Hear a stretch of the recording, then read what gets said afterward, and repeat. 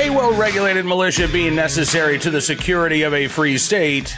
The right of the people to keep and bear arms shall not be infringed. Welcome to another edition of Bearing Arms, Cam and Company. My name is Cam Edwards. I'm so glad you're with us on the program today. We've got some good news to talk about from the state of Rhode Island, where, honestly, we haven't had a lot of good news to discuss in recent years. But a U.S. federal judge on Tuesday declaring that Rhode Island's ban on stun guns is unconstitutional.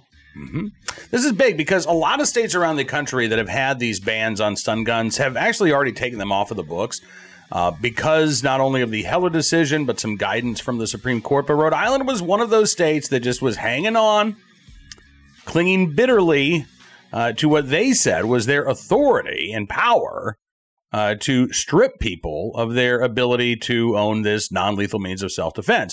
And what's really fascinating about this case is that U.S. District Judge William Smith, who found in favor of these two plaintiffs, I don't think really wanted to. I think he really wanted to be able to uphold this law, but precedent just doesn't allow him to do so. As the Boston Globe reported, Smith's decision comes in the wake of successful legal challenges in other states that have helped make Rhode Island an outlier in outlawing stun guns, which deliver painful electric shocks, which, when pressed against the skin, Frank Saccoccio, who's a Rhode Island gun rights attorney, said, "I'm very happy that we prevailed." He said, "What this does is allow individuals that do not want to carry a firearm to carry a less than lethal form of protection in the state of Rhode Island."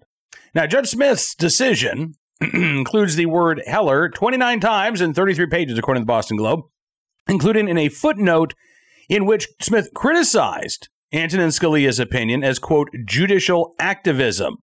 As I said, I don't think the judge really wanted to find in favor of the plaintiffs here, if he's calling the Heller decision judicial activism. But he said Heller is the law of the land, and Smith was bound to follow it, he said.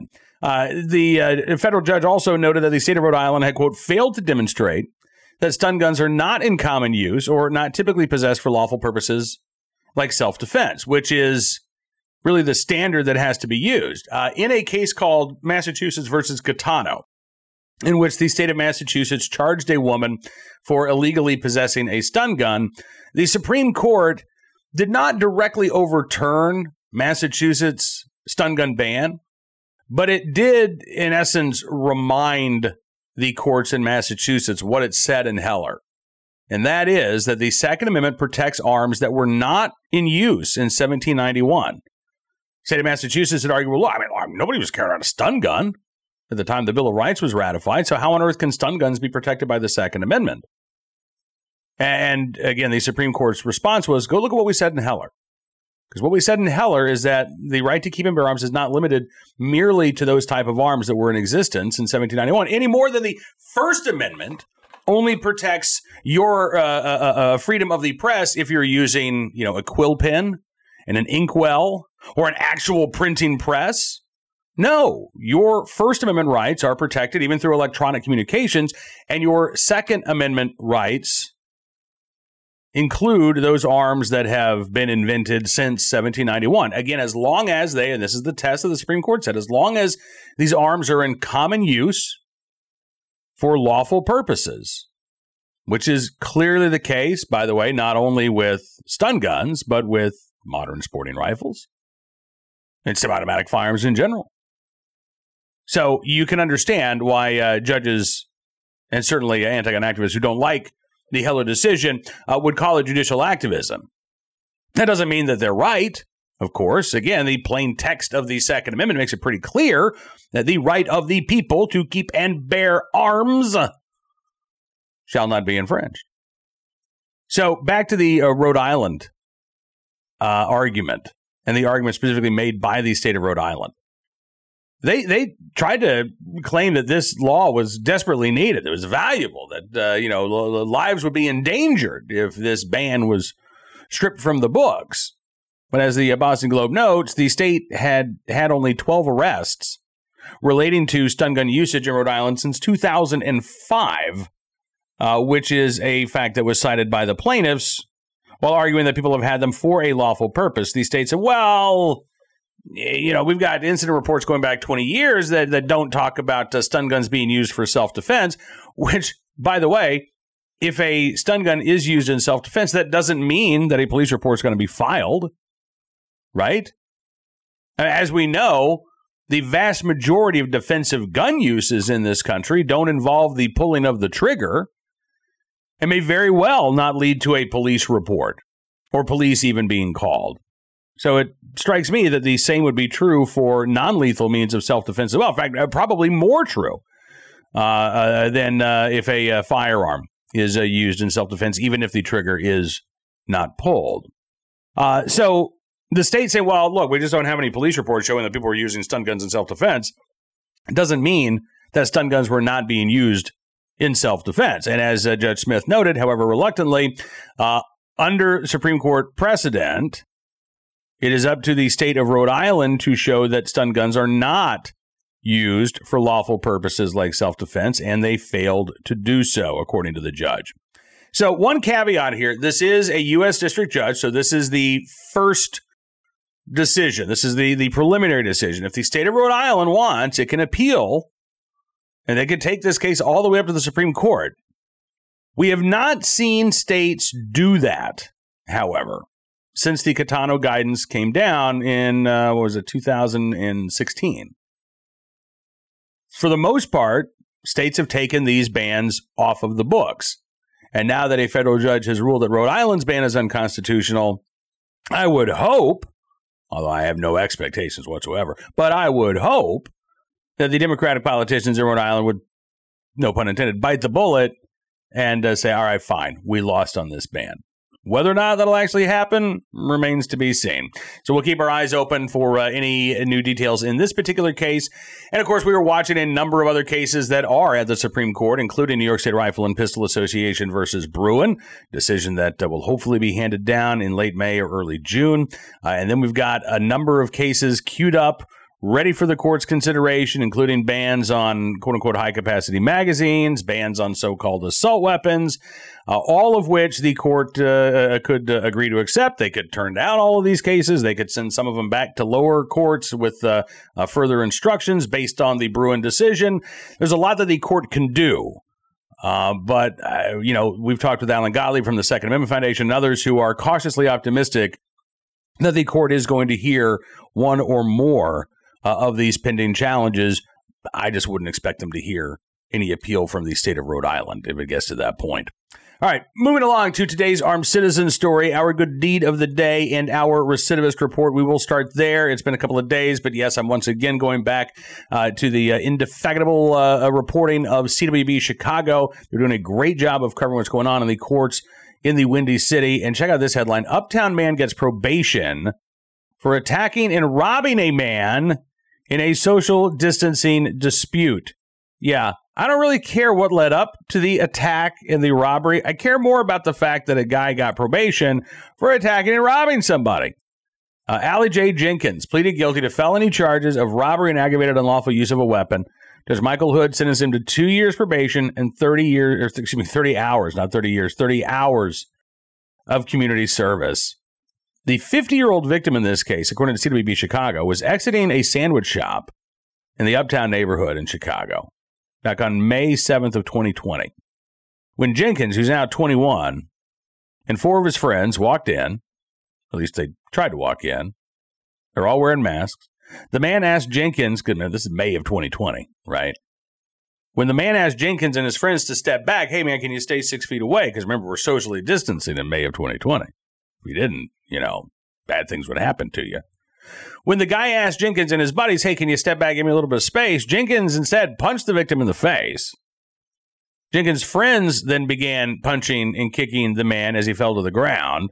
The man tried to call 911, but Jenkins allegedly took his phone and fled the scene with the other suspects.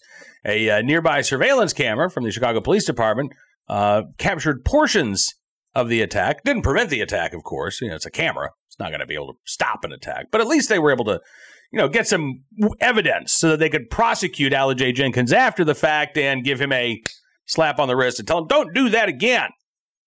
Yeah. No charges ever announced against the other attackers, by the way. Police responded to the scene after one of the victim's friends called for help. Officers searched the area. They found Jenkins near his home, arrested him after a brief foot chase. They said that he had a loaded handgun tucked in his waistband. And there you go. Allie J. Jenkins pleading guilty to felony robbery, aggravated unlawful use of a weapon in Chicago, and the sentence that Mr. Jenkins received for this violent felony offense, 2 years probation, less than a week of community service if you're doing 8 hours a day, 30 hours of community service. Who says crime doesn't pay in the Windy City, right? Today's armed citizen story from Houston, Texas, where a burglary suspect was shot early Wednesday morning after police say that he was following a homeowner in a, quote, threatening manner and tried to stab him. That part didn't make it into the headlines there at KTRK from Houston. They do report, however, that the suspect was shot by the homeowner after the suspect tried to stab him when the homeowner was entering the residence on Canal Street in Houston, Texas. The owner, by the way, says that there have been a lot of attempted break-ins in the area. So he was outside of his house just checking on his property. Police said the homeowner, unable to get in through a side door, quickly realized that there was somebody in his home. And that's when he came face-to-face with a man with a knife. He told police he tried to back away from the man, but the suspect kept following him, trying to stab him, which is when the homeowner fired a single shot, hitting the subject. One detective with the Houston Police Department said homeowner was, as he was walking around to the front of his residence, man approaches him with a knife. Homeowner attempts to retreat. Man continues to follow him with a knife in a threatening manner. Homeowner discharges his firearm one time, striking the individual. Suspect's identity has not yet been released. Homeowner tells police it looked as if some money was missing. Case will now be heard by the Harris County DA's office, but based on all of the evidence to date, if that holds up, this would be a clear case of self-defense. We'll keep our eyes out for any additional information as it becomes available. And finally today, our good deed of the day from California, San Pablo, California, where Officer Roy Bang was in the right place at the right time, willing and able to do the right thing to help save the life of a little girl. There's Officer Bang reunited with the child that he was able to save. This was earlier this week, March 14th. Police officers called to the scene about a baby not breathing. And Officer Roy Bang knew what to do when he got there, quickly grabbing the child, giving it a back blow, rubbing its back, according to police. The police department said after these life-saving measures, the baby quickly started breathing and crying. When paramedics arrived, the baby was alert and breathing. They took over and transported the baby to the hospital for recovery. Officer Bang, by the way, before becoming a police officer, was a paramedic for 7 years. So, again, had that training, had that experience, but also had the foresight and the intestinal fortitude to respond without panicking. And again, a life was saved as a result. So, Officer Roy Bang, we thank you, sir, for your very good deed. Now, that is about all the time we've got for you on this edition of Bearing Arms Cam & Company. I want to thank you for being a part of the program as always. We will be back tomorrow with more of the latest Second Amendment news and information. We are looking right now at what's going on in Indiana. Will Governor Eric Holcomb sign constitutional carry language? If he doesn't, I think he's going to be the only Republican governor to reject that measure. Not just this year, but I can't think of another Republican who has said no to constitutional carry when they have had the opportunity to sign it, and a deadline is quickly approaching for Governor Holcomb. We are also going to be talking about what Ohio Second Amendment activists are hoping to do now that they have passed constitutional carry in the Buckeye State. They are not ready to shut up or to settle down.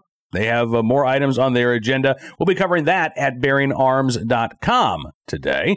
I'd encourage you to check out the website whenever you can. We are constantly updating with the latest Second Amendment news and information that you need to know about. And if you like what you see, you can always become a VIP subscriber. All you have to do is go to bearingarms.com/subscribe, use the promo code GUNRIGHTS, and you'll get a significant savings on your VIP membership.